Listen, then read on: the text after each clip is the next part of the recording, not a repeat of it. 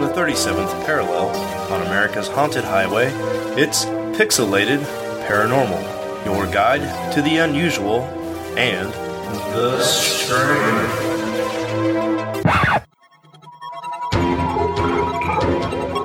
We interrupt your regular scheduled podcast for a special news bulletin. What's up, everybody, and welcome back to Pixelated Paranormal, a very special news-only episode. We're going to bring the tingles. We're going to bring the tingle. Oh, man, yeah, so there is just too much good stuff going on in the news right now for us not to just talk solely about the craziness in the news. And I'm on the downward slope to vacation, and I think this is a perfect time to not research anything and just go off the cuff. So hell yeah, here we be. Sometimes it's good to just have random little episodes here. Yeah, I think it is, man. And it's funny because Preston and I already recorded about 3/4 of the episode, just the two of us, and then I just decided I didn't want to edit 2 episodes before vacation. And you're here to join us again because we tried to record an off episode, but I'm glad you're here, man. Indeed, yeah, I had to escort some work stuff to the big Kansas City, and yeah, it was a fucking nightmare, but made it through. And now I'm back here to do this show with you guys, and we'll just pretend another episode that you guys did without me didn't fucking exist. So, right, it's a B-sides. Yeah. Deep cuts, yeah, deep cuts, deep cuts. It's the good stuff. We're gonna hit you with some deep cuts because we've got some pretty great shit to go over. Oh yeah. I think right now, as it is, speaking of paranormal, if my dates are correct, by the time you're all listening to this, I'm probably squatch deep in the Bigfoot Discovery Museum in Santa Cruz, California. So, is your wife gonna break a Bigfoot calling log? Yeah.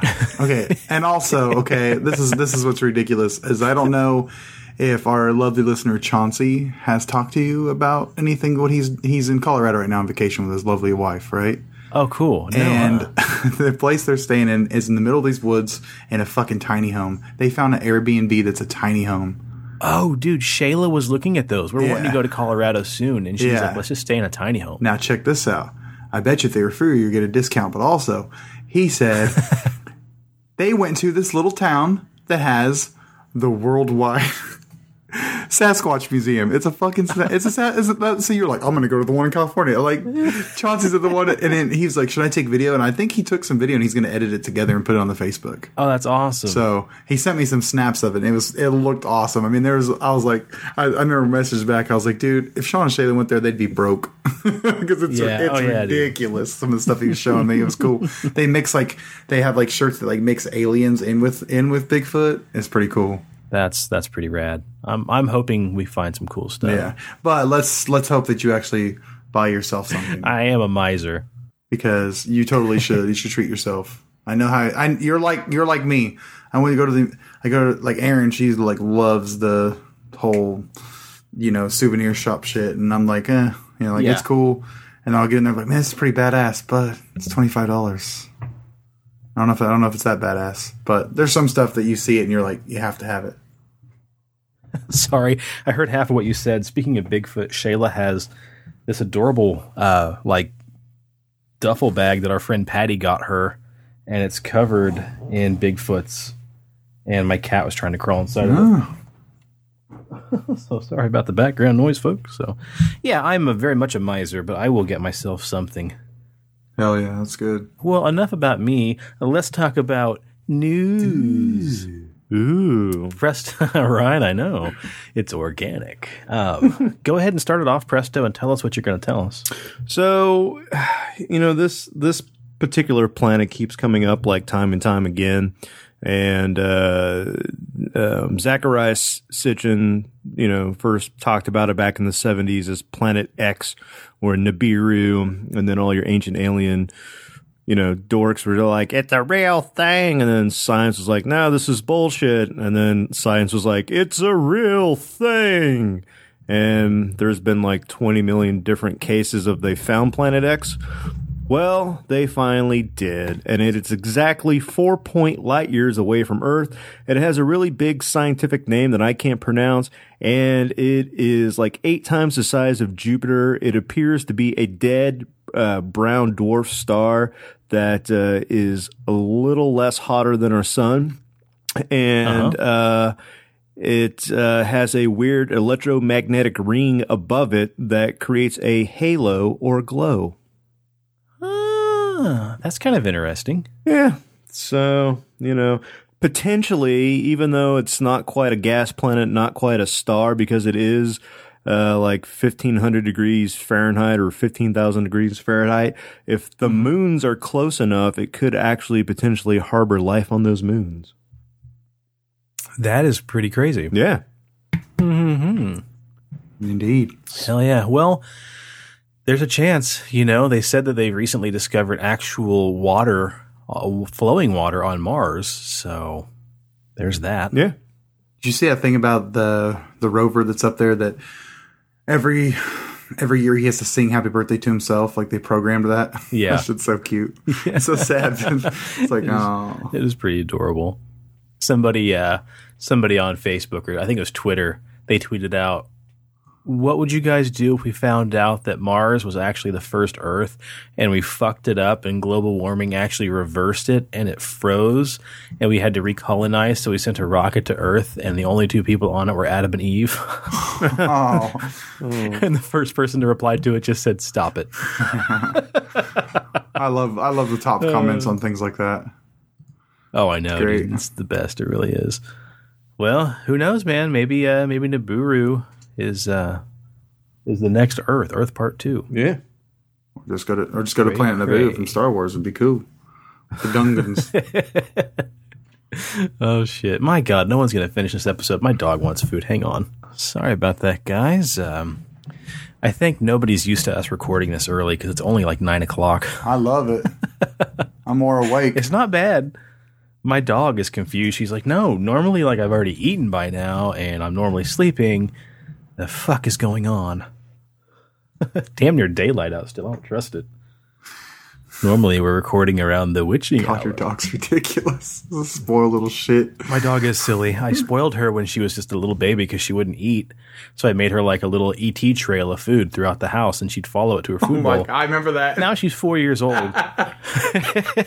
Now she's 4 years old, and probably 5 out of 7 nights a week, I'll fill her bowl and she'll stare at me and scratch the side of the couch.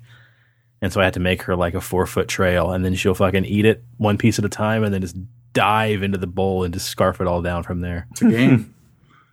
It really isn't. It's my fault. I made the monster. Well, Steve-O, why don't you take over and jump into the next little bit we got here? Well, I got 2 things to bring to y'all. Check us out. So we've talked about funerals before, kind of the dark, demented things. Like, what would you do if you were, would you want to be buried, cremated, whatever?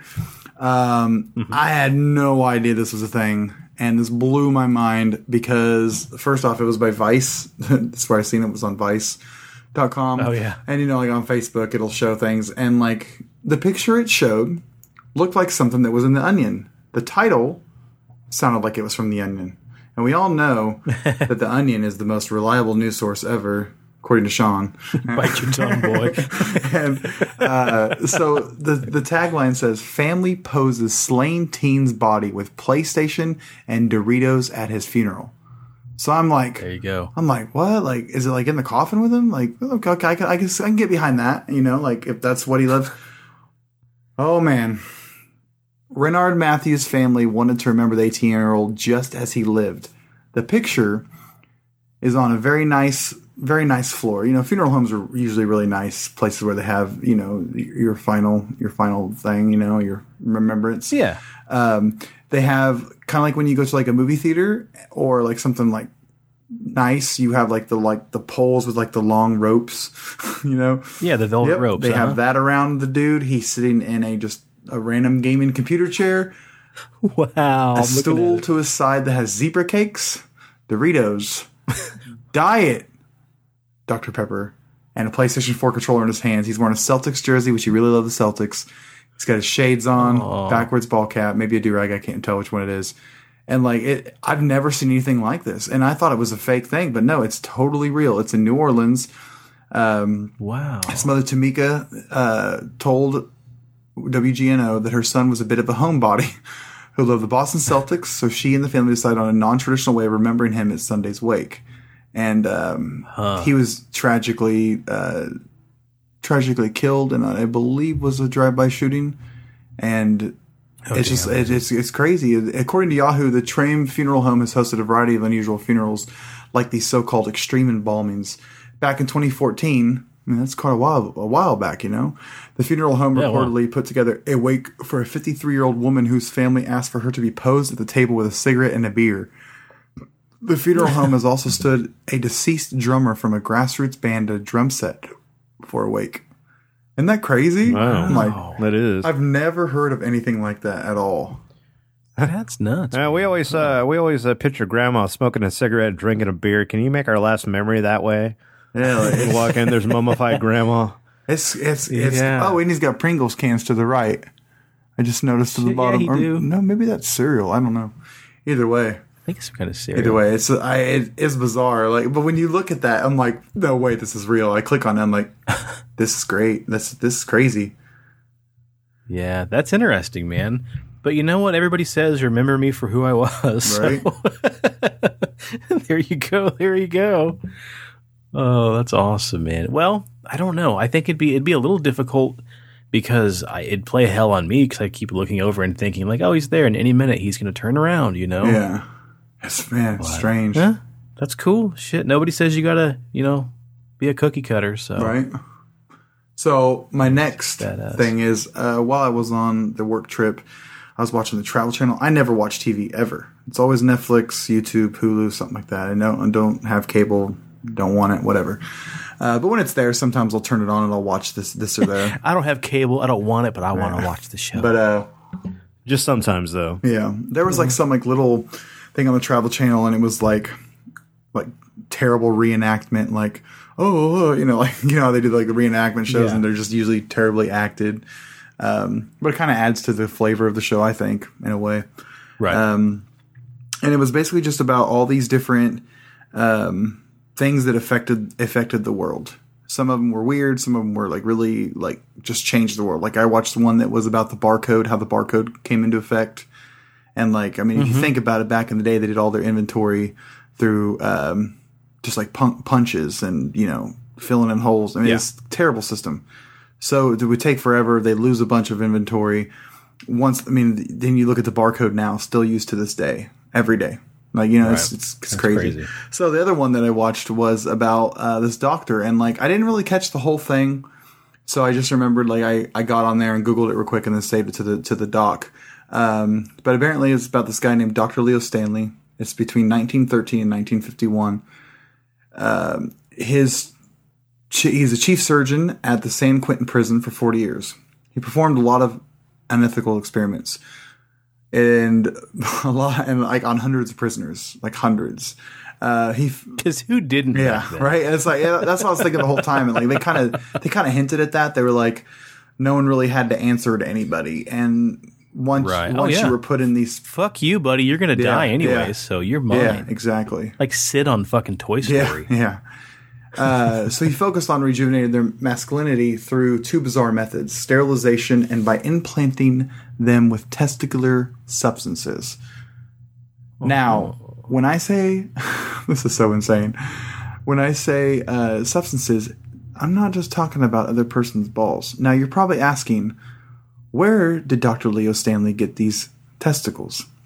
Well, back in the day, Goats, monkeys.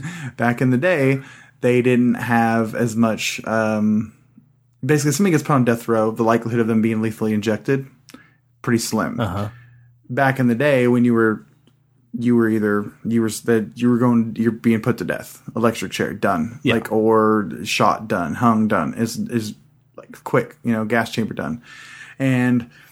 So what he would do is for the executed prisoners, some executed prisoners would just be like basically tossed in a field and buried, like unmarked grave, right? But some prisoners, even back then, which is even more rare, they actually had families that would come and claim their body once they were dead, and then they could take it and not plant, bury, Pose it next to a garden tiller. bury it wherever they wanted to. So that's where he was getting most of his testicles. He would get them from the executed prisoners. They're dead. It's a cadaver body now. They can have it. Right. Terry ain't gonna need these anymore, Mrs. Johnson. And he did this, for a long time. Now, what he would do is he would do this for the prisoners that were older too, because he wanted to prove that if he put younger testicles in an older man, it would rejuvenate them, give them the fountain of youth method. Like, it's ridiculous. He also used livestock, including testicular implant experiments. He believed that the decline of white masculine vigor would lead to a degrading of the moral values of the country. So he's a little bit of a racist. Stanley was imbued with a eugenic, and see, it didn't say anything of this in the Travel Channel at all. Right. So it's like Stanley was imbued with eugenic ideas. He was afraid that undesirables would reproduce faster than superior people, i.e., white Christians, and would flood society with their defective genes by reinvigorating aging white men and by sterilizing more people with desirable-less traits. Dr. Stanley believed that the violence in society could be reduced. You're fucking nuts, dude. It is fucking nuts. Ooh. So when he finally basically got caught, like, what was because of that. A family came to pick up a prisoner.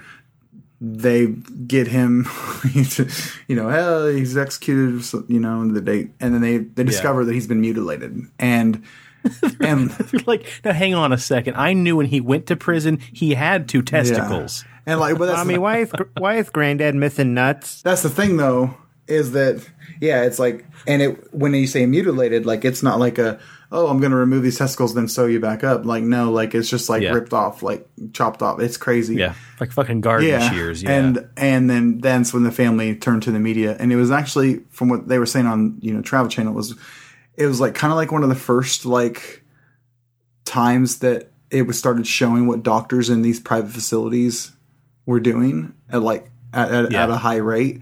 So it was like a really shock to a lot of people. And plus it involves testicles. I mean, like a private part, you know what I'm saying? Like, it was very taboo, like hardcore.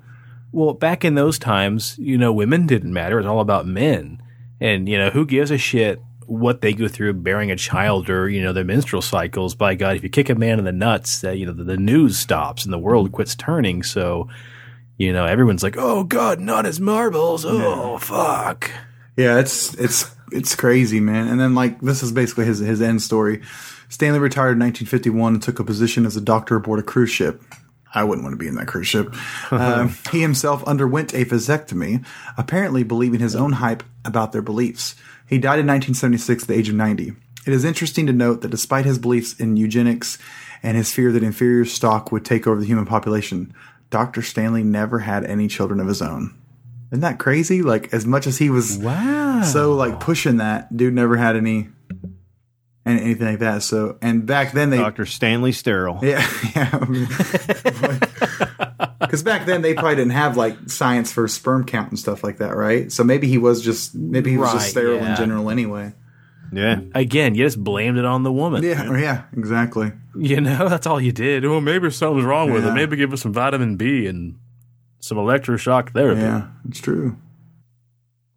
Shock her in the boobs, Timmy. I bet that'll make her have more babies.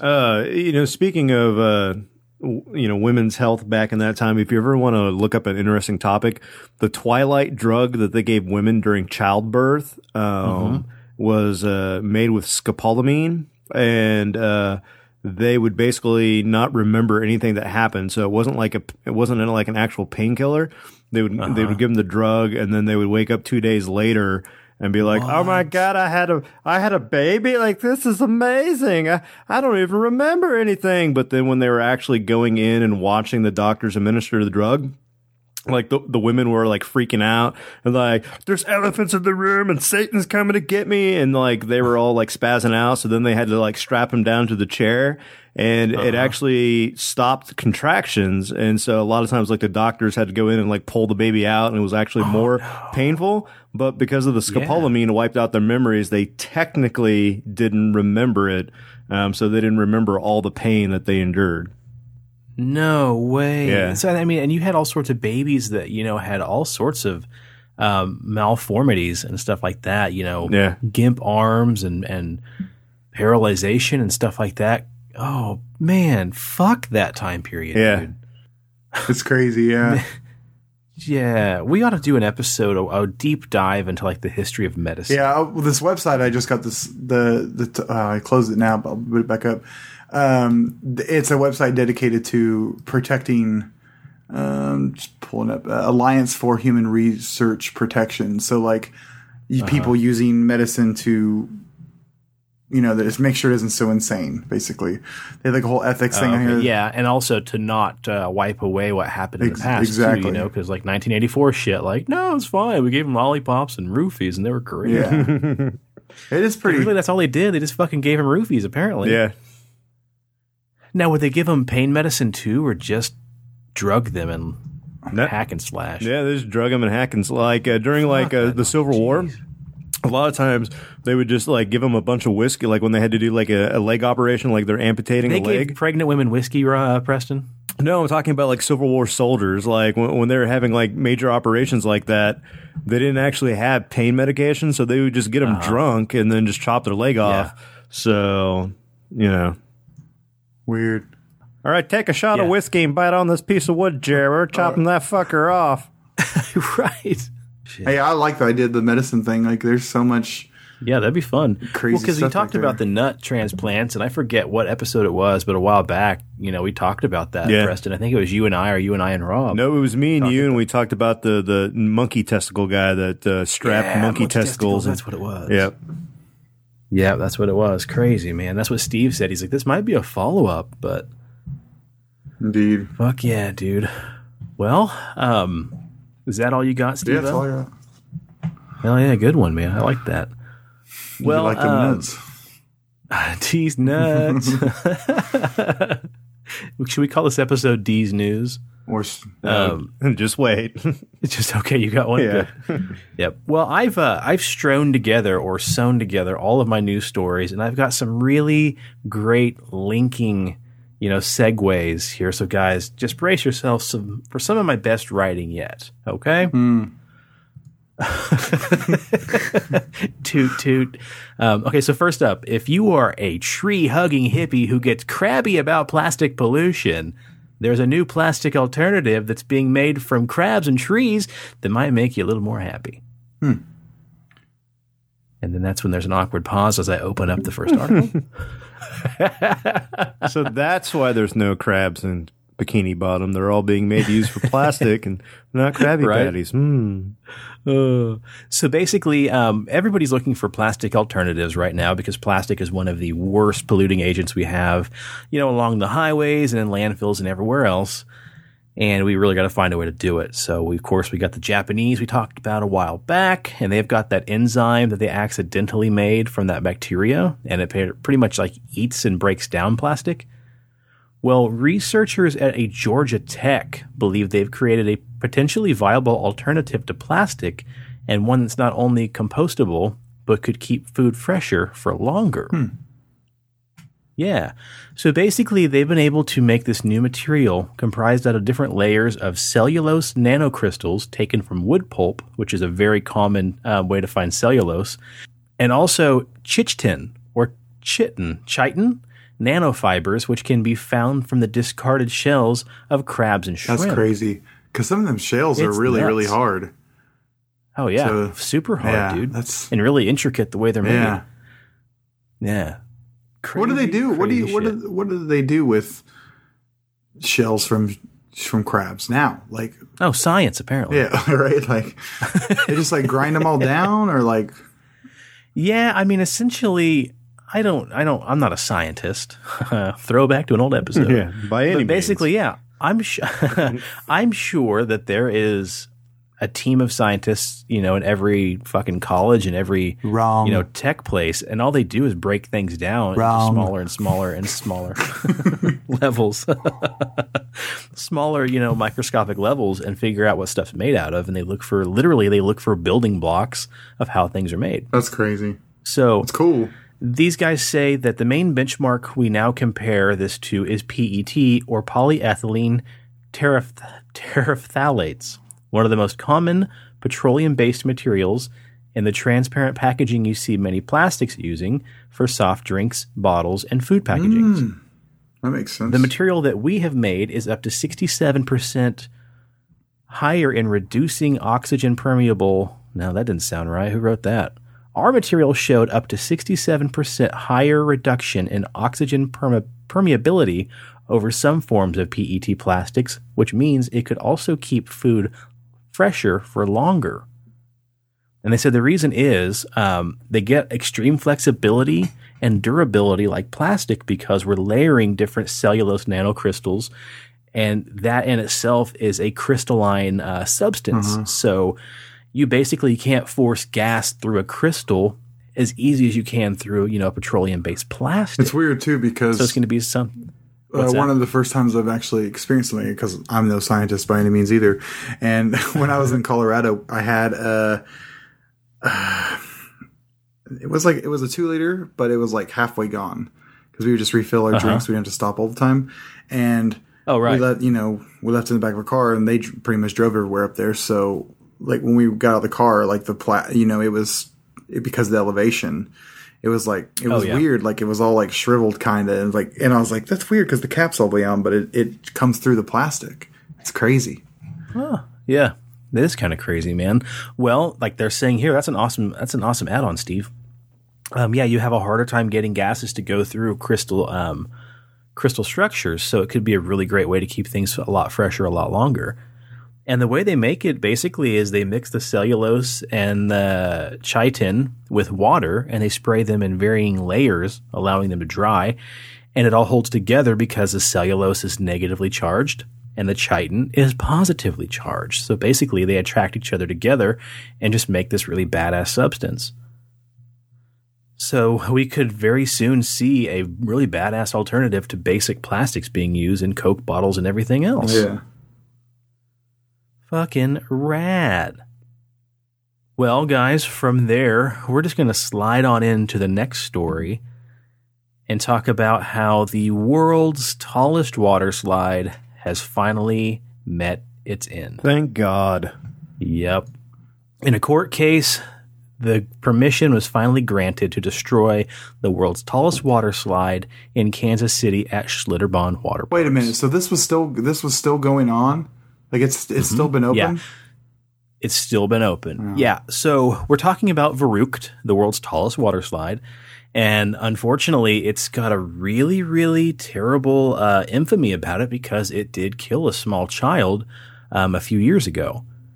And that was 10-year-old Caleb Thomas Schwab, who was a little gruesome here, guys. He was decapitated when he went on this water slide, and the 2 women who rode the slide with him were seriously injured. So the way that the slide works is all based upon weight proportion, and the attendant let a what was he, like 10 or like 12-year-old boy, 10-year-old, sit in the front by himself with like 2 slightly overweight 50-year-old women sitting in the back. And if you know that your ride, the science behind it is based on weight. What makes you think that was kosher, like that was safe? Mm-hmm. Yeah, it's about as dangerous as calling women overweight, Preston.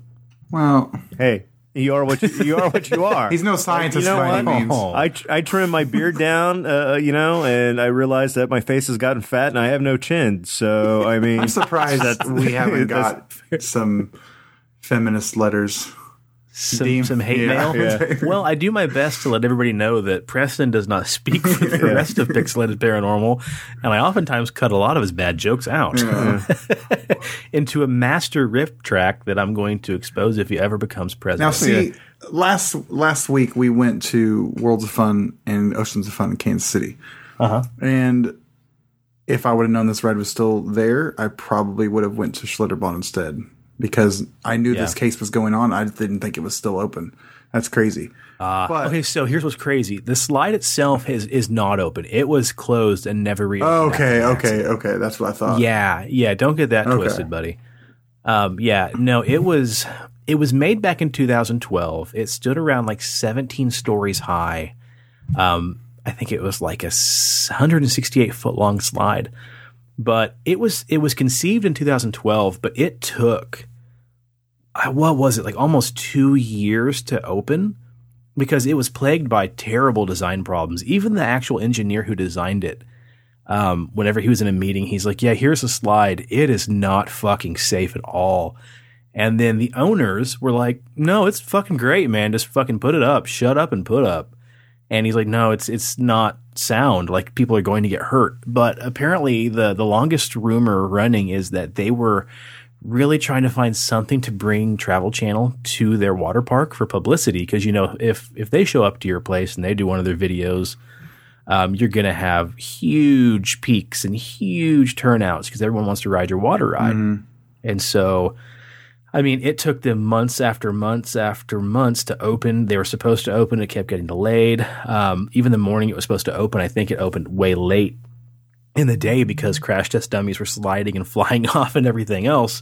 And like Preston said, it was all about weight distribution. But see, I think I remember the videos you're talking about, and I think some of that is hype, trying to hype the idea because. Oh, sure. Like it is. It very much is. It's hyped by the people who made it. It's by Schlitterbahn. So the video of them showing the dummies and all that stuff, I think I gotta watch how I say this because we actually discussed this on the car ride back from the water park. Uh-huh. We were talking about like that water slide, and when we went to Oceans of Fun, I only rode 2, I think. Because the lines were so long, and by the time you get up there, you're like, what the fuck's the point? Yeah. But when you do go down one, it's extremely fun. But I remember talking about it, and I was like, okay, like, and we all pretty much agreed that ultimately, like, that ride attendant fucked up. And I think that it would, I don't know how to say it, a kid's life was lost, and it's terrible. And like, regardless, I don't want to be one of the people to be like, well, his parents should have been with him, blah, blah, blah. Right. Something on that, I think, like, I don't know, man. Like, I think that should be, if you're a child, you shouldn't just be like, oh, here, get thrown in with these people. Like, you know, like, it's, because, like, when I rode, when I rode, like, a raft ride one time in Oklahoma City at Whitewater Bay, like, I always tell the story. It's hilarious. It was me and 2 other larger people. I'm not going to say overweight, Preston. And then one that was kind of athletic and petite, and then they were just like, "Oh, this kid needs a ride." Oh my god, we went down there. I'm the heaviest, so like I'm pulling all the weight towards down the slide, and it's going all over the place. And you have to hold on to it because if you don't hold on to it, it's going to fling you. And I remember like coming backwards, looking towards the bottom, and you see this like lifeguard down there that's supposed to like direct everything, just get demolished by the tidal wave that I created. And then the kid that was in the raft flew like several feet in the air and into the water, launched because he wasn't holding on, and it was that much weight. So you see what I'm saying? No. Because like kids or just idiots in a ride like that, like I remember like when it started going just this on Kansas City, I was like, oh, it'd be crazy if you just didn't hold on to it. Dude, if you didn't hold on to it, like, when you go up that much, I would have fell right on my sister or fell right on her boyfriend or Aaron. And it was like, it was so crazy. Yeah. And like a kid like that. So my point is if it's an intense ride like that, you know, it's so high. I mean, that is so insane. And you know, like, they have thrill levels at these water parks, and that one's obviously got to be the top tier. Right. It's got the skull and crossbones by it. Yeah, you know, right. You know that children are fearless sometimes. They want. Oh yeah, dude. You always want to be what the grown-ups are. Like, right. And do what they're doing. And then like, so you're going to want to ride in a ride, like, because they're going to have special things. You have to hold on. You have to cross your arms. You have to do all these different things, and you want to make sure a kid's going to follow that. So why wouldn't you be on there with your child? Like, and I know that's terrible to say. I'm not trying to victim shame whatsoever. And it comes down to the park itself and being responsible for the employee that they hired, that they should have given the proper training to. Maybe they did, and they proved that in court. I'm not going to be one of the people that, they should have never tore it down. You know, to me, it's not about if it's safe, because it is a safe ride. It's when it's operated right. It's just like you can't go on an upside down roller coaster and not be belted in. You're not using it right. Right. So when you use the water slide right, it does work and it is safe. Unfortunately, there was an accident to it. When an accident, something very tragic like that happens to any kind of ride, it should be demolished. It should be as an honor thing. Yeah, they should put a memorial there to realize that these amusement parks, I don't know, I'm kind of getting like philosophical because I've been watching the Dark Tourism show on Netflix, and that is by far one of my favorite shows I've ever seen on Netflix when it comes to like documentary type things. It's so cool. And every episode, like when they go to these things, the people, thrill seekers or dark stuff, at the end of the episode, like you kind of get like a deeper meaning of it. Like, you know, you might want to go to some place where a lot of tragedy has happened as an adrenaline and an excitement. And then at the end of the day, you're like, oh my God, like all these people did die there. And it's kind of surreal and like stuff like that. I think the same thing should be with that ride. Once it's tore down, put a memorial in, maybe make another ride dedicated to a child's ride or something. You know, something classy like that. Oh, yeah. Would be cool. Something safer than that. Yeah. Well, and I mean, to go a little bit on what you just said a little bit ago, the token phrase, anywhere you go in public, I mean, on the cruise we went on, to tourist traps, to water parks, to, the supermarket. The token phrase is always, well, where the fuck are the parents at? Yeah. Where's that kid's parents at? But here's the problem. And here's an argument that I'm sure you'll agree with. When you take your kids to a water park, you walk in there and you assume it's going to be the safest place you can take them. And for the price you pay and how popular of destinations they are, It's true. you're pretty much assuming that there's going to be supervision because, everybody who works there is trained. They're all, at some form of lifeguard or another. They know CPR. They know first aid. It's true. You just walk in there and assume your kid's fine. And that's what happened then. I'm sure the mom, either the parents, I'm not going to say mom, the parents dropped the kids off and or took them there and they went different directions. And he's like, fuck yeah, I'm going to ride this ride. Grown-ups are riding this ride. And then just the shittiest thing happens, man. And it's a split second, a terrible decision. The lifeguard should have stopped it or whatever. But I mean, it's just sad, dude. You take your kids there not expecting anything to ever go wrong. And then here's what happens, That's and it is sad. Like I said, I'm not trying to victim shame. And no, you're it's not such a shaming anybody natural else, thing. Like, oh, where were the parents? We all do it. Everybody does it. Every time you see something on Facebook about any kind of ill thing that happens to a child, you're like, how could they do that? Where were their parents? Oh yeah, all these armchair parents fucking them flying out of the woodwork. And I don't have any room to talk. I'm not a parent, but I don't like seeing any one person blamed for a tragedy like that. It's an unfortunate accident. Unfortunately, it does fall on the person that was in charge of providing safety on that ride. And whether that falls on the parks or the person in itself, like, I don't know. And you got to think of the person. I mean, could you imagine being that employee and like making that honest mistake or negligent mistake? Like, it would haunt you. Like, oh my God, I couldn't even imagine. Oh yeah, dude. Oh yeah. Well, and then little kids go on water rides all the time. I've been to water parks before where it's like Shayla and myself and her sister, and this is before, we were all married or whatever, but there's rides where you have to have somebody ride with you, like 2-person rides. And I've gone on rides before where there's been like a little 10-year-old kid riding with me, and I've bailed off, half those things, the water slide ends in a giant trough of water and you go flying off the inner tube. Half the time I go on there, I'm like, this kid's so fucking tiny. And I couldn't tell you the amount of times I've dove in and like pulled a kid out of the water and the kid's just like, and I'm like, you fucker, you're going to drown. So, I mean, yeah, little kids are going to do what little kids want to do. And I hope it's a learning experience and they tighten up a lot on security, if nothing else, And yeah. I don't know. It's sad. But what you asked about earlier is you couldn't believe it was still open. It, of course, was blocked off and shut down, but they had to leave it up for investigation reasons. They had to go on there and check every bit of it. Because, I mean, if we're going to scrutinize this thing for a kid's death, you better believe there are 4,000 magnifying glasses on that thing at any given time looking for every reason to stick it to them, So, yeah, they finally, I guess, came to a conclusion and they have given the order to go ahead and tear it down. So it's a sad story. Well, from a water slide plagued by problems, we go to a man who is just facing the plague. Eh? So we're going to go to Colorado now, guys.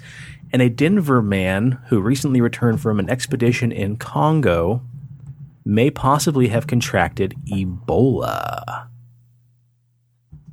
Damn it. What a time for a pop-up. Denver Post, I don't want to subscribe to your I know. magazine. I can read Same it for thing free happened to me. here. Right. Colorado health officials are scrambling to determine whether a man who recently worked with sick people in eastern Congo became ill on Sunday and could have possibly contracted Ebola after he returned to the States. The man had been working with sick and dead people in an area of eastern Congo where a recent outbreak of Ebola had largely dissipated, with no new Ebola cases reported over the previous 45 days. On the Sunday morning, he reported a sudden severe symptom resembling either the flu or possibly appendicitis, or maybe even the Black Death. Yeah. Yeah, the Colorado health officials say, "We felt that if he had Ebola, then he could have been very communicable. We had no wiggle room to be wrong. The man became ill suddenly in the morning, declining to specify on the exact symptoms because, news travels fast. He is getting better, so that is good. The 3 members of the ambulance crew that picked the man up, 2 of them being paramedics, 1 being a student." Man, fuck school, right? Yeah. Also, we're being held in isolation, and the Denver public health officials say they're looking into significant other. Okay, they're looking for a significant other who may have had contact with the man, warranting testings as a precaution. They said they're currently working through how to handle the man's residence also before confirmatory testing for Ebola was complete. We don't think we're going to have anything to worry about in his house, but we don't know as nothing has been confirmed yet. So that could be fucking ground zero right there in his house, yeah. huh? Like the Stand. Whoa. That's just terrible, man. You hear of very few cases of that in the U.S., but that's pretty scary. It's one of my biggest fears, honestly, is getting something like that. Yeah, like Outbreak.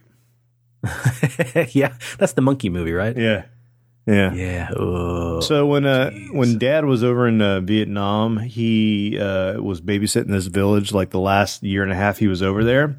Mm-hmm. But there was another village that he had to help patrol, and there was a Catholic priest that was stationed in that village because it was a leprosy colony, and Dad had to interact with that guy all the time. And luckily, both of them never contracted leprosy, but the Catholic priest was like, "Hey, just bring me in my whiskey. I'll be all right." So Dad always dropped him off a bottle of whiskey and helped take care of the lepers. Damn. Crazy. Your dad, we should do an episode about your dad. Yeah. I'm serious, Some of the man. We some ought of the to shit that dude's done. Jesus. fucking bees and monkey man.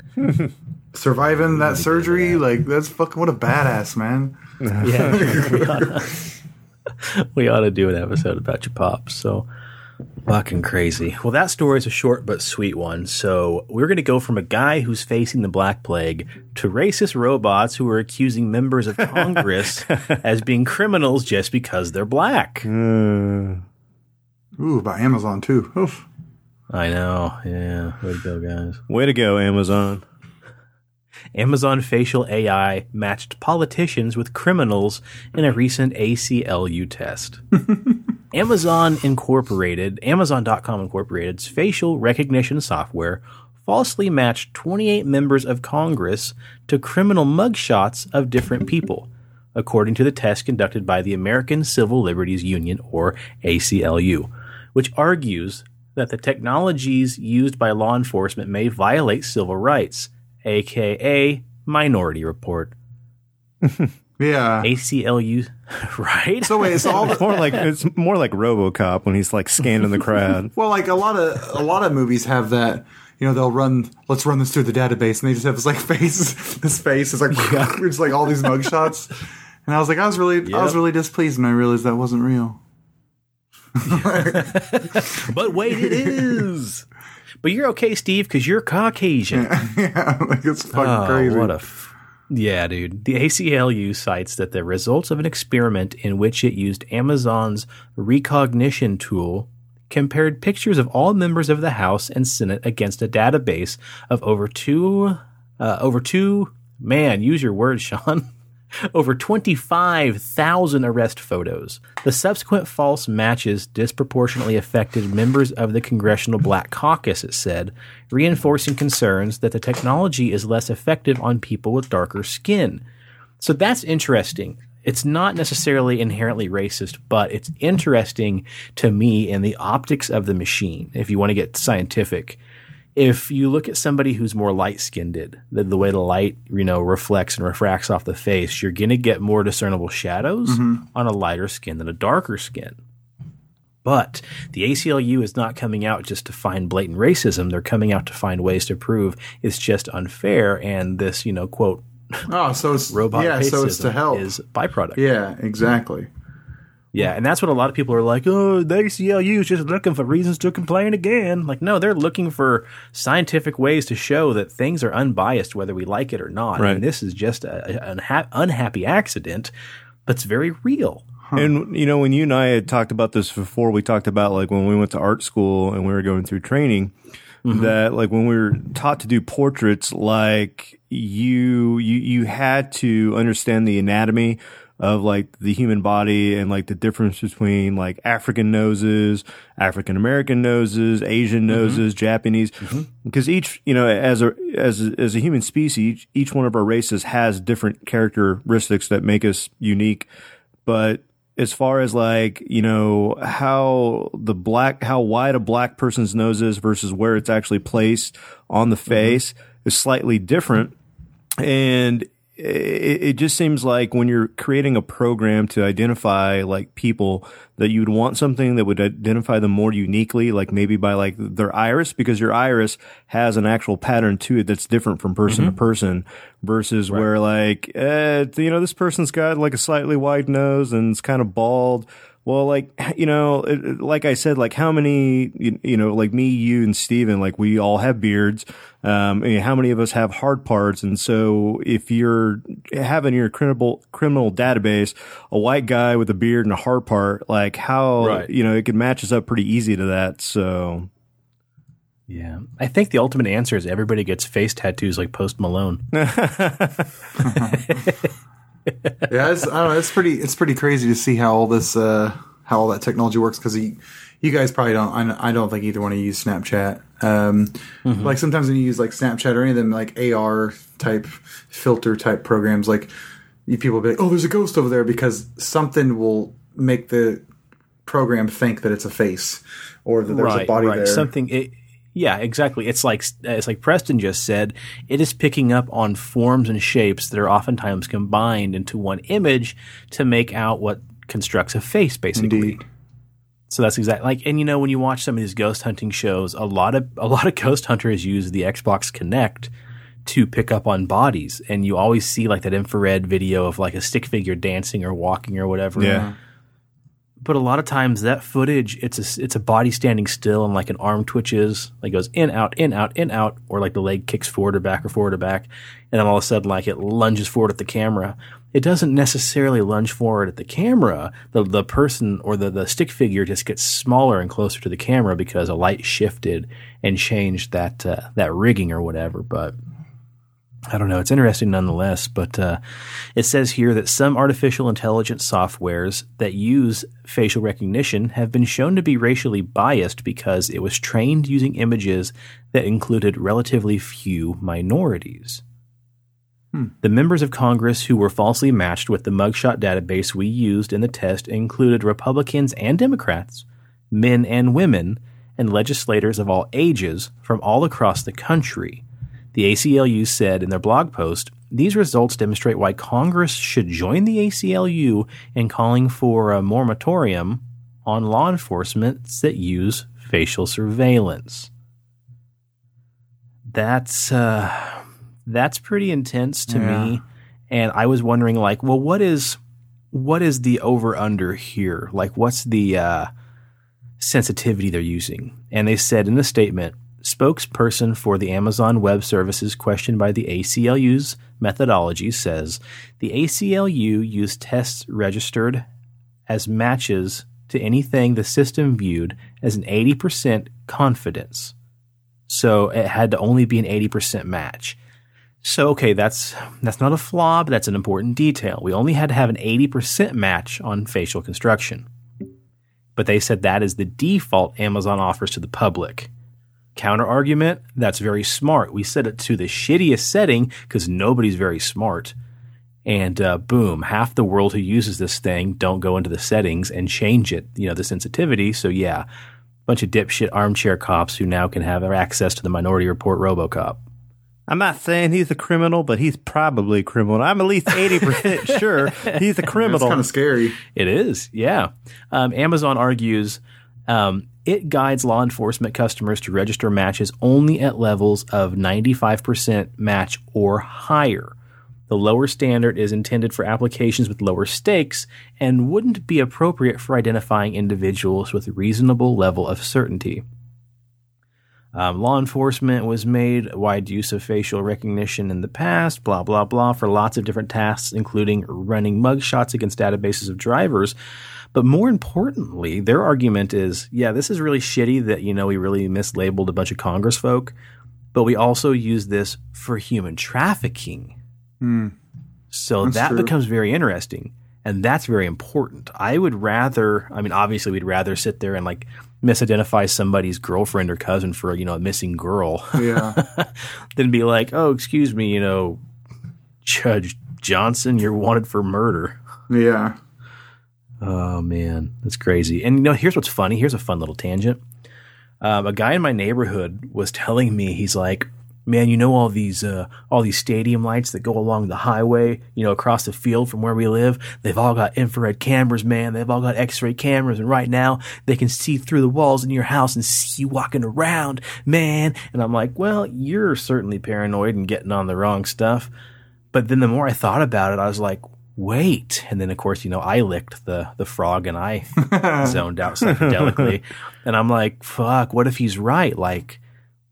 If they do have cameras that have the technology, which there's a lot of rumors and a lot of people who say they do, you'd aim those down at cars passing down high interstates. And if we did have that, or not even X-ray cameras, just cameras in general, you could be zapping the windshields of all these cars. That's true. And looking for people who are on missing posters and trafficking and everything else. So I left that 45-minute conversation with him thinking, you're incredibly off your rocker, but you might not be too far from the truth. Mm-hmm. Mm-hmm. So, kind of interesting. But yeah, so, kind of a bit of a blunder for Amazon there, but who knows? Dangerous technology. That's why you get everybody fingerprinted and you do a cheek swab. Yep. Yep. So, at this point, guys, we're going to jump into the meat and taters of the episode. Taters. We're finally going from falsely accused congressional criminals to a certain congressional candidate with personal paranormal fetishes. Bigfoot's dingle. What's it called? Who unzipped their fly? That was my case. I forgot. I was like, okay, hold up. Stephen's getting his dingle out for the story. You better hide the dingle till we get to the tingle. To the tingle. Oh, so if nobody knew this before now, people may not believe that Bigfoot exists, but they should believe that Bigfoot porn does exist. And who better to bring this to light than people running for Congress? Hell yeah. Hell yeah. It's story time, folks. Leslie Cockburn, the joke writes itself. I said this when you showed me this article. I said, first off, why in the hell is your profession politics with a name like that? I know. Give up. I know. Don't try. This lady's my favorite person now. I know. It's legally change it, okay? Yeah, oh my God. So go by your maiden name. just it's crazy. Just like Nick Lachey doesn't really pronounce his name Lachey. It's spelled like Leachy, like Leche or whatever. She is claiming, of course, before she ran, her last name is not Cockburn, it's Coburn. No. No. So the C and the K are silent, Steve. Everybody knows that. It's just like Joe Dirte. No, fuck that. Dirte, right? You're Man, telling my name me is Miss Fangman Joe didn't teach you in Dirte. English Your name- that you can't have a C and a K be silent. Like, no shit. Like, that's crazy. Your name isn't some fancy shit, you know. Yeah. I mean, we're a podcast that's all about honesty here, so to keep her honest, we're going to refer to her as Leslie Cockburn. Yes.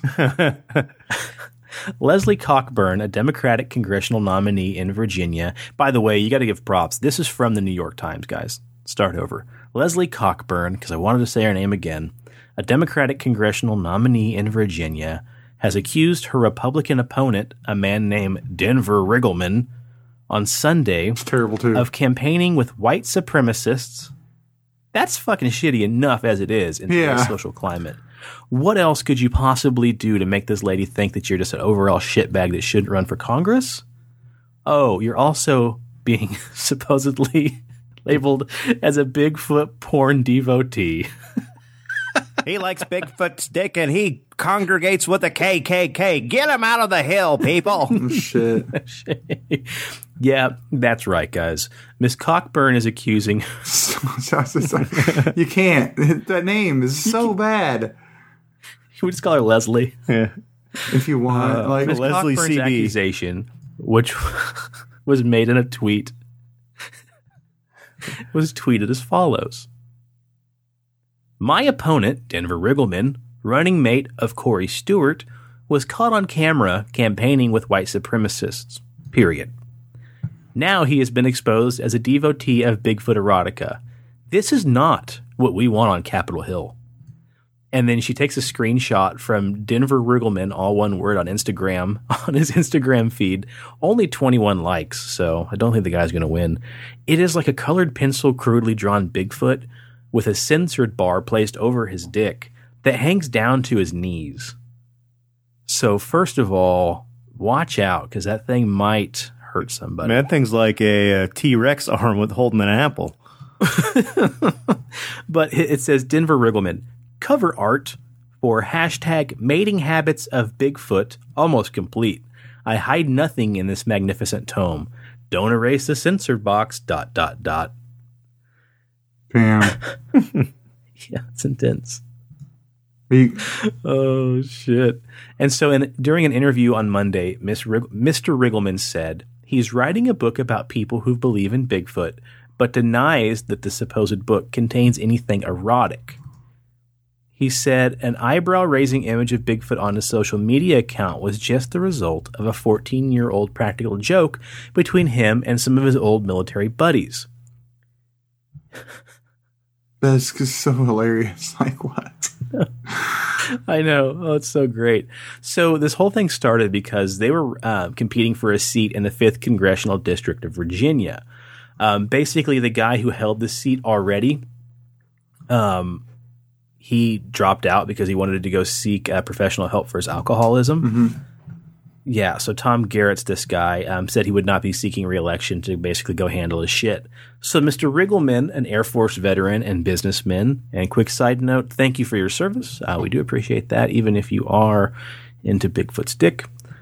He won the Republican primary to run as the replacement for the guy who's a raging alcoholic.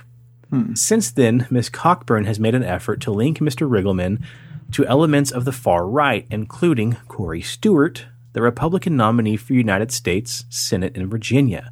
Now, Mr. Stewart, a Minnesota native, has defended the Confederacy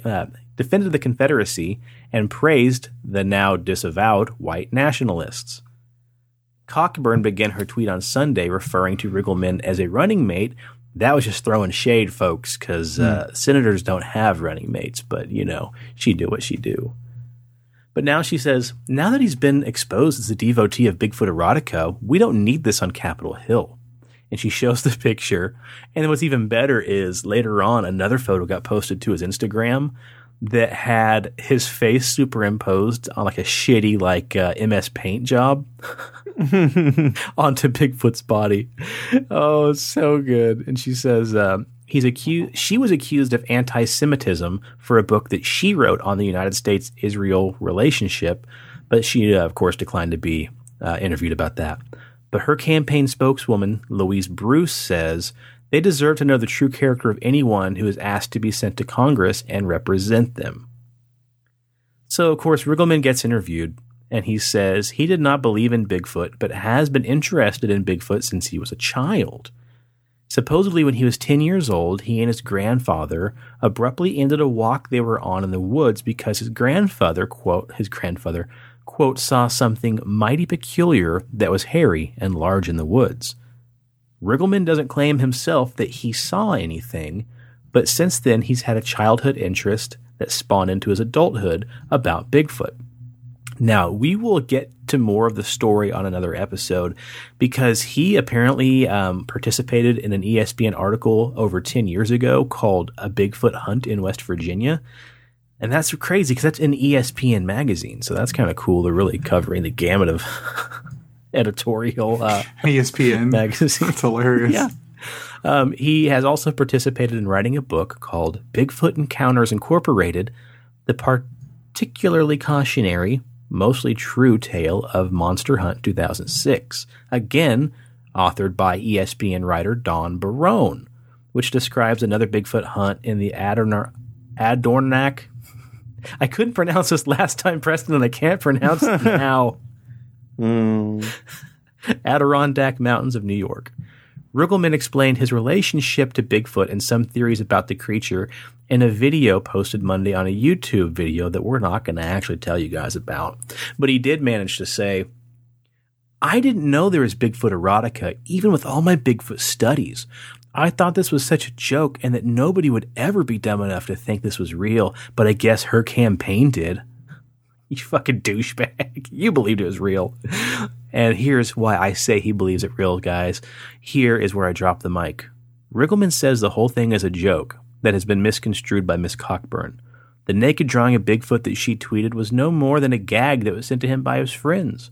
Although the smoking gun here is that it references a title of a second book that he says he's currently writing called The Mating Habits of Bigfoot and Why Women Want Him. Weirdo. And now he says he describes the book as sort of a joke. Anthropological study of Bigfoot believers. Preston, you're blowing me up here with all these. A second image tweeted by Miss Cockburn, blah, blah, blah. And he ends here saying, I have a sense of humor. I'm not going to apologize for my personality. So, do you guys think, is that enough to put a man on blast for the fact that he gets down on a little Bigfoot dick? Nah. Yeah. Yeah. Let people live what they want. Yeah, I mean, if it ain't children, don't fuck with little kids. Because check this shit out, all right? So this kind of goes hand in hand with this type of erotica. So there's a website out there. I actually seen this on a Okay, hang on real quick. Yeah. Let's go ahead and drop the warning. At this point in the show, guys, maybe move the kids out of the room. Maybe if you're listening at work, turn the headphones down a bit or plug your headphones in. This is going to be a very NSFW, not safe for work conversation. If you got a new friend you just met riding in the passenger seat and you're listening to the show now, maybe look at him and say, bring that beat back again. No, maybe tell him that, to be fair, I don't know what they're about to talk about because people are going to look at you funny. Okay, go ahead, Steve. So I watched one of them like 90-second docs type things that they'll post on Facebook and other news sites.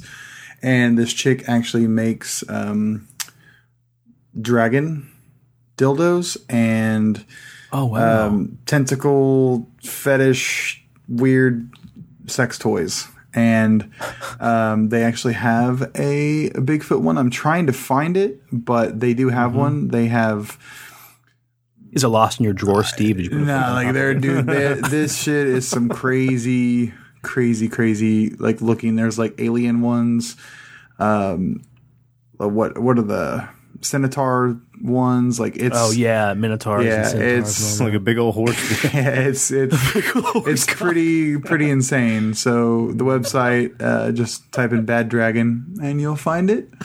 And it's not just Yo, girl, you like dragons? Yeah. Good, 'cause I'm about to be dragging these nuts Yep. across your face. they even have what's called a David's muzzle, which is a Bowie related. a male version you can use to put in the. It looks like a snout with a dog's mouth. It's kind of weird. Up your butt or in your pee hole? Either one you want it Oh, to do. well, Steve, I don't know if you know much about anatomy, but one entrance is bigger than the other. Well, I mean, these things are named dragon for a reason. They're massive, and some people enjoy that. Sean, You know, you've been married a long Different time. folks for different folks. That's right. they also have wearables, so you can wear and look like a dragon if you wanted to. Oh man. They have packers, so if you wanted to cosplay and appear to be more larger than what you were given by whatever deity you choose. I thought you meant Packers, like they had like football themed ones, like the Packers. No, they have Like Green Bay. Let me get you with Packers. my cheese head, baby. They have one called the Anthro Dragon, and it is massive. It is. It's only $75. You can actually get it. You can actually get it surprised, where they'll paint it whatever color. You can do a custom color. You can even upload graphics to their dildos. That's right. Oh wow! So you can make it look like whatever you want. But Steel plated metal. yeah, it's pretty I mean, crazy, shit, for $75 at that price, get two of them. right? They also One have for you and one for a friend. all of any kind of sexual lubrication you'd want, including dragon scented ones. How they know what a dragon smells like is beyond me. It's got to be like buttholes and elderberries. They even have little keychains of replicas of the merch they sell. So be prepared for your stocking stuffers, Preston. Hell yeah. Why does President always hide his keys? I'm so embarrassed. Yeah, so this Used to have Rick and Morty, now it's got Dragon's Dick and Morty. Yeah, it's like, and it's just weird because, like, to me, it's like if somebody chooses to buy this merchandise and do whatever they want, whatever their bag is their bag. It just sucks that some of these politicians get shamed into being what they're interested in. You know what I mean? Like, That's true. Right. It's the okay thing for is- you to have that fetish and hide Right. it from the public, but then it's not okay for politicians who are essentially just people by themselves to have Exactly. those same it's not like if he's obsessed with Bigfoot's dick, as long as he can do a good job and run our country, who the fuck cares? yeah. But the thing is, we hold politicians to a higher standard that's sometimes unobtainable. Like, I don't want the president or the governor or the mayor, like, messing with fucking kids or, cheating on his wife or her husband or her wife or his husband with, prostitutes or sitting here making fun of a certain type of person. And meanwhile, in the closet, he's doing things to said people. I want an honest person. And if it was me and Riggleman, I'd be like, fuck yeah, in today's society, yeah, who knows? But the thing is here, Riggleman, in your defense, sir, if you're listening, and I'm sure you are, you're not the only one getting down on them squatch nuts, man.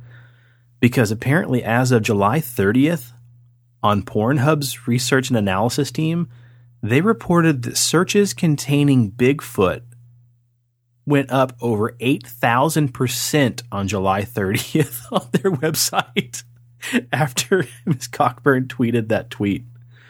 So I don't know what the baseline was for how many porns were being watched or searched for daily about Bigfoot, but 8,000%, those are big numbers Yeah.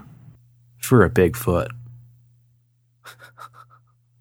But they said it's funny because while they're sitting here doing all of their research and kind of figuring out what's going on and why there's such a spike, they said we're actually pretty surprised and we're very open-minded here, but none of us were expecting the amount of people searching for Bigfoot porn before the tweet scandal happened to be as high of a number as it was. And they don't really list the number here, but that's pretty interesting, man. Yeah. And like you said, Steve, people got different kinks, man. Yeah. Different pokes for different folks. Yeah, I don't. I mean, I'm just the type of person like, whatever. Yeah, you don't know? kink shame. Exactly. Kink shame. Unless you're into Shit. little kids or like animals, Yeah. don't kink Well, shame. I fucked up shit. Yeah, that's pretty. But to more depressing news, in Wichita and surrounding cities around America, there's a little restaurant that I love called Genghis Grill. And fortunately, they shut down today. There are no more in What? Wichita. Yeah, pretty fucking sad. I'm not a real big Hoo Hot fan. Everybody's like, you go to Hoo Hot. Hoo Hot's this is a Mongolian grill for anybody out there who doesn't know. So you go in there, you get your vegetables and your meats, and it's all raw, and you put your sauces, and then they cook it on the big, what do you call that? Grill, stove, whatever thing. And then, they chop, flat top grill. Yeah, they chop it up, and it's great. It's great food, really protein food.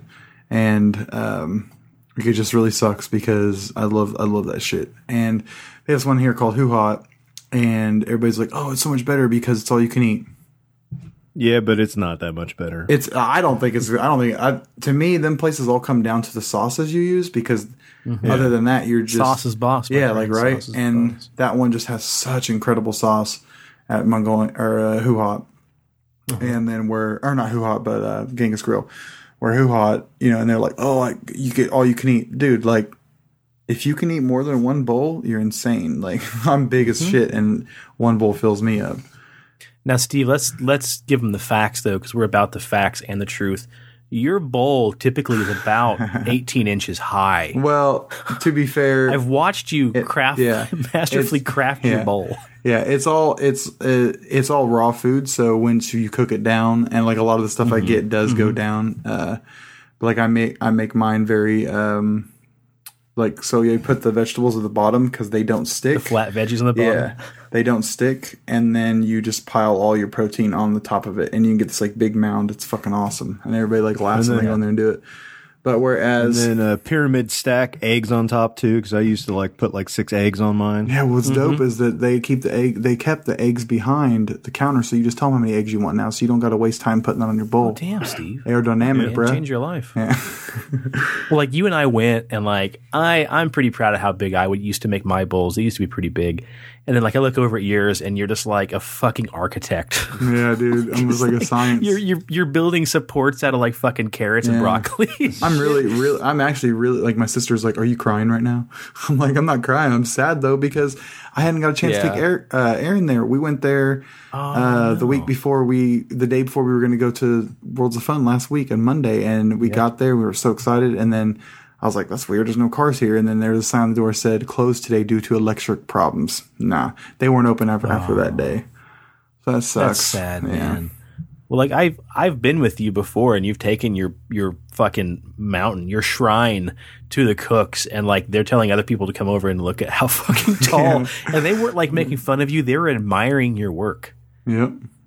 And but listen, I'm going to give you that, but you got to give me the prop of the day I told you could do double starches. Yeah, that's true. I'm like, Steve, go double noodles.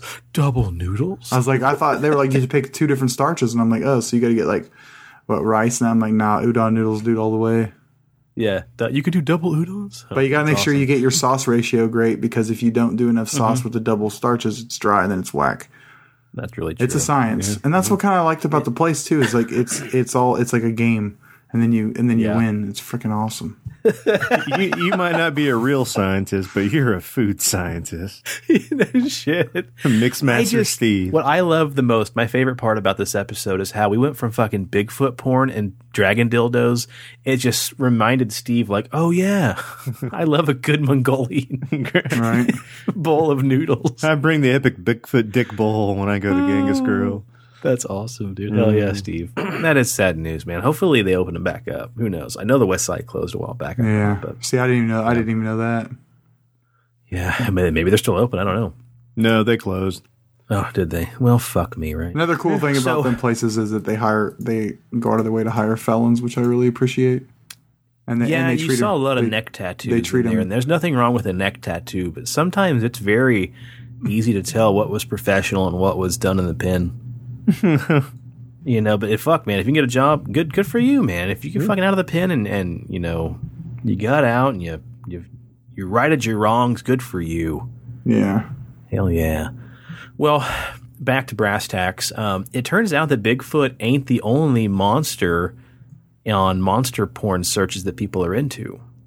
And it turns out that there is a huge market and a giant fan base for the specialty genre called cryptozoological erotica or erotic horror. Mm-hmm. And these stories feature fantasies about different creatures and their little romps with women and men. Sometimes we've got damsels who aren't in distress at all. They just want to know how much more of a monster is this monster packing. Yeah, ravaged by raptors.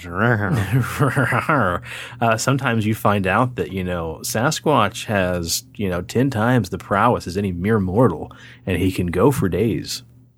And most of the time, I just don't even want to say that. Most of the time, the ladies are left satisfied. Bigfoot has competition, as Stephen, you've already mentioned, from things that dwell in the night, also like Cthulhu, Centaurs and Minotaurs. Is it Centaur, Minotaur, whatever? Horsefolk. Cyclopses. He on his own commands an impressive share of monster erotica markets. Tales such as... Oh, that must be a typo. Bigfoot has his own special share of monster erotica. Tales such as Boffing Bigfoot. Ooh. And plenty of timelessly titled counterparts. In these stories, the Sasquatch is always the embodiment of male prowess. No man can keep up with him. No woman can last as long. So anyway, Preston, I'm getting all hot and sweaty. Oddly enough, people were blowing up our inboxes and our text messages and everything about that political story, and you or I were just like, yeah, fucking old news. Yeah. Because we're not really strangers to this topic, oddly enough, and there's no right way to approach it, right? Nope. You can't be like, oh, Preston and I have read plenty. Bigfoot's Dingle, brought to you by Chuck Tingle. There you go. Yep, we are no stranger, and we know all too well about these paranormal tales that make your haunted gooey bits tingle. Mm-hmm. Because long, long ago, Preston and I, listening to all these paranormal podcasts and these websites, we were turned on is not the right word. We were exposed is not the right word, because that sounds like we just got Bigfoot's dick slapped in our face. We heard about an author whose name is Chuck Tingle. Mm-hmm. And Preston, you're about to do a deep dive. I am. Some real detective work. So I'd for you listeners and for you, Steve, I'd like to break down. I'm going to start out with some Bigfoot titles from Chuck Tingle's Bigfoot Erotica section. And the first one is titled Bigfoot Sommelier Butt Tasting. What? That's hilarious. Yeah, seduced by Dr. Bigfoot, attorney at large. The Curse of Bigfoot Butt Camp. Pounded by President Bigfoot. Okay. Dan Bigfoot Zarin's parties and my butthole with his billionaire lifestyle. What the fuck? And Bigfoot pirates haunt my balls. Now, let me give you the little synopsis of that book, okay?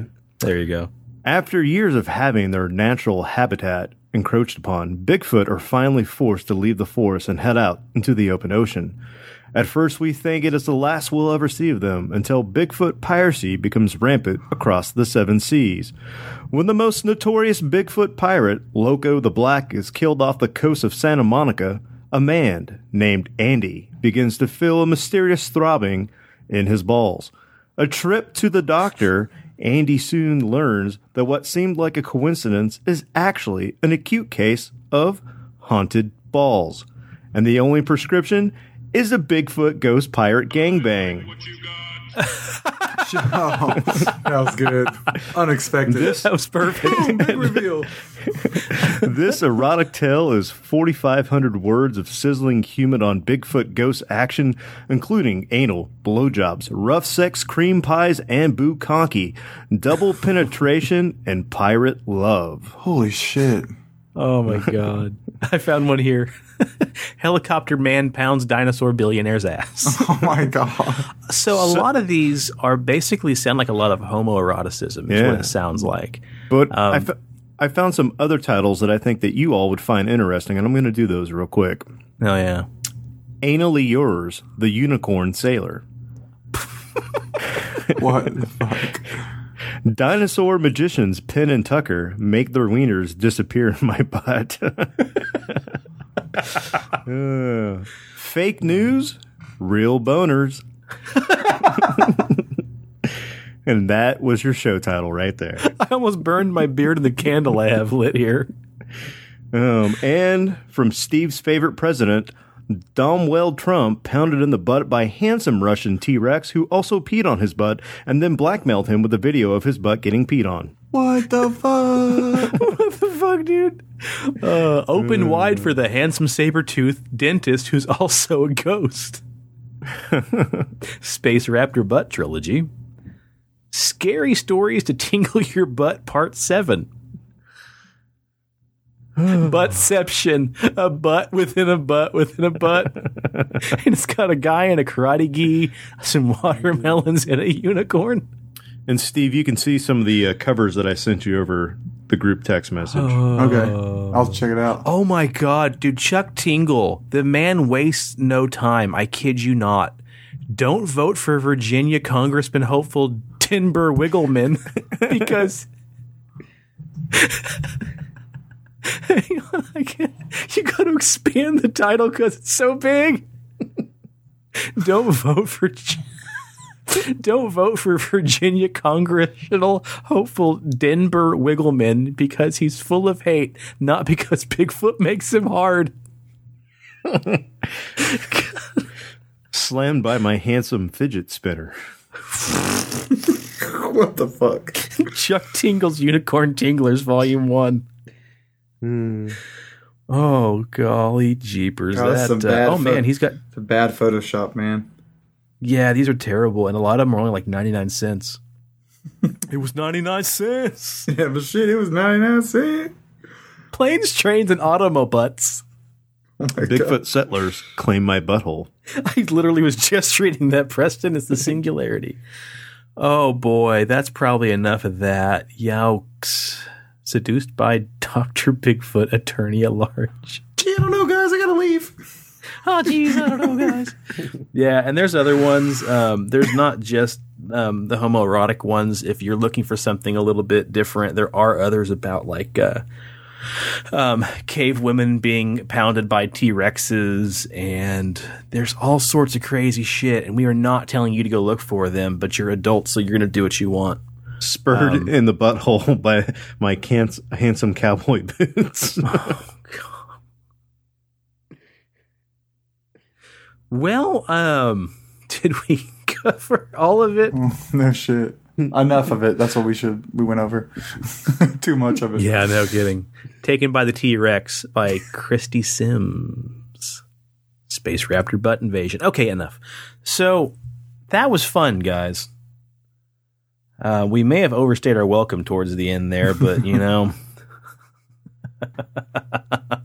Mysterious Universe used to do these where like they would tell you about the titles and then one of them would read like a little page or two excerpt out of the actual stories. They're pretty racy and terribly written, but you know, what do you expect sometimes for that kind of turnover? But remember, it's only 99 cents. Right. So, yeah, we're interested in what you like to read, folks, outside of erotica. Write us and let us know. Yeah, so that was a lot of fun, Steve. I'm glad you got to jump in there, and I'm glad we got to give a little bit of the supersized episode here. Yeah, it was fun. For the folks to enjoy. But, yeah, I think, Presto, you and I were talking about the upcoming episodes, getting back to the seriousness and the really the roots of what we like talking paranormal for, and we're going to probably jump back into some cryptids, right? Yeah. I'd like to hit on like werewolves and... I bet you'd like to hit on a werewolf, you dirty boy. Yeah. And just some maybe there was a couple creepy pasta ones I found that are really interesting, and maybe just talk about those spooky stories during the spooky holiday season that's coming up. Hell yeah. And speaking of holiday seasons, we could probably get down on Houghton Wett's book called Taken by Krampus. Oh my God. Jeez. Yeah, so we're going to probably do like individual episodes for a while here and just do a deep dive about different cryptids that we've come across, and just different stories we've heard and really get back to the roots of what we were doing in the beginning and do some more deep dives. And I'm super stoked about that. We've got a pretty good show already in the works. We're going to start off with Bigfoot. That way you guys got a little something to look forward to. And it's going to be a good time, I think. So you guys got anything else you want to add? Nope. Have we done enough? We've done more than enough. Right. Oh, God. Okay, so as we sign out here, I do want to give a huge shout out to somebody. We got another pretty stellar rating here, new listener. So let's give a quick shout out to Rob Bones. Giving us giving us a 5-star top-notch podcast. He says, I haven't found another podcast around that keeps it paranormal and strange 100% of the time. Very entertaining and informative. Highly recommended with 2 exclamation points. So, Rob, thanks, man. We Only sure 2? appreciate you. No, I'm struck. Listen, man, 2 exclamation points, but 5 stars. Right, So right. Awesome. I will take that balance. But yeah, thanks, Rob Bones, man. We appreciate you, Thanks, dude. dude. Thanks for listening, and we're happy that you find it entertaining. And Thanks definitely for the this follow episode. on all the social media shit too, man. Yeah, man, I got a lot of follows from Rob. We appreciate that, man. It's awesome, and I'm sure the last 15 minutes of this episode were no shortage in strangeness. And before we do any shout outs, we got to give a little extra love to Big Dobbs, because I think we may have snubbed him last time, and I think we skipped right over that on the outro, Presto. Yep. Want a beard, need a beard, grow a beard, want a Bigfoot beard. Check out BigDobbsBeardBombs.com, and Sean's going to give you our promo code. It's actually BigDobbsBeardBomb.com, not Beard Bombs, but it wouldn't be a podcast if I wasn't correcting you, would it? Yeah, no. Use promo code PXLPARA for 20% off your entire order. And check out a couple smells. Don't just buy one, because you're going to wonder, well, I wonder what this sweet tobacco smells like that I read about. But all I got was Bay Rum. Well, friends, you can probably, if he still has them, he had some sampling kits too. Had a little bit of everything in there. And if he doesn't, still grab you a couple, man. 20% off. That's a pretty decent savings. And the dude makes some stellar beard stuff. Steve, what do you want to plug, man? Anything? Just that show on Netflix. I'm telling you, you guys got to watch that shit. Yeah. It's so Dark good. Tourist. Dark Tourist. I watched the first ep. It was pretty great. Yeah. Yeah, me too. It's only 8 episodes, and it'll go really fast once you get into it. But it's very, very, very, very fucking cool. Yeah, it's a lot like Moaning of Life, Yep, it is. Yeah. which was a spinoff of Idiot Abroad, Yep. and Great yeah, shit. pretty awesome, man. It just gives you a real appreciation for stuff you didn't know. And what's cool about Dark Tourist, that's a lot of stuff you could go do. Like, he doesn't do the shit that he only gets to do because he's a millionaire, journalist. It's stuff that anybody can go do on a tour. It's a lot of it is generalized. There are some things that he's clearly got to do. Oh, okay. Gotcha. I haven't got that In the far later yet. episodes, yeah. But you're right, though. The majority of the stuff is stuff you could do if you had the money. Because, not everybody has the money to travel to Kazakhstan and go and swim in a fucking nuclear blast zone. Well, when I was 17, my mom told me to start a Kazakhstan fund. You didn't do that when you were 17? I guess not. Damn. Fucked up, bro. Presto, you had me watch Sinner. Shayla and I watched Sinner, and that was a pretty good show, too. USA, man, bringing the heat. That was a pretty decent show for being USA. Yeah, I got out the first episode of season 2 tonight with Jeffrey, and I'm going to give it a shot. It's kind of like the first episode of season 1. It didn't quite grab my attention, but I got hopes for episode 2. So Hell yeah. Check that shit out. And we'll give a little chat over Demon House one of these next episodes. We were going to spoil it on Spoiler Town, but Preston had it spoiled for him in a different way. yeah, It was free to watch on YouTube, and you got boned, man. You got tingled. yeah. Boy, did I get Chuck tingled on that. Yeah. Pounded in the butt by YouTube's ghost. Yeah. Oh, yeah. You watched what, like 3/4 of it or all but 20 minutes of it. And they Yeah, took it off. all but the last like 35 minutes. So. That's what a fucking disappointment. Oh, well, we'll chat about that again on Spoiler Town. We're not going to have anything after the outro this time, guys, because we already gave you an hour and a half. What do you want from us? Indeed. Yeah. Guys, let's get on tonight, record a quick 30-minute show. Yeah. An hour and a half I love later. it. I know if I promise you 30 minutes, you're going to give me an hour and 30 minutes. So, what do you want from me, dude? No, he didn't even give us a tip. I gave you a tentacle, I gave you a minotaur, and I raised you with an alien butt. What? I raised you a butt in a butt in a butt. All right, let's go play some Xbox. Let's do it. All right, guys. Thanks so much for listening. Check out Pixelated Sausage, our buddy Mark's show. He talks about all sorts of greatness. Over 500 episodes of his backlog for you to listen to. That's a lot of podcasts. Insane. Hell yeah, man. And I think anything else, guys? Sports Car Unleashed. Check it out. My favorite. I've heard good things about it. I ain't got nothing. Hell yeah. All right, guys. Well, thank you guys so much for listening, and we can't wait to hear from you later. Send us emails. Listen to that email, guys. We want your stories. We asked for an AMA. I'm getting a couple things in now. So, guys, send us your questions. What do you want to know? What do you want to know about us? Ask us anything. We'll have a special episode where we answer your questions coming up probably in October. We'll That'll be knock fun. that out, so hell yeah. All right. And we're really leaving this time, guys. Thank you so much for listening. Peace. Hell yeah. Later, guys. Catch you next time. The cast at Pixelated Paranormal would like to thank you for listening to this week's episode. Pixelated Paranormal is here to tell you tales of the fantastical, the strange, the unknown. Tales that will move you a little further down the paranormal highway.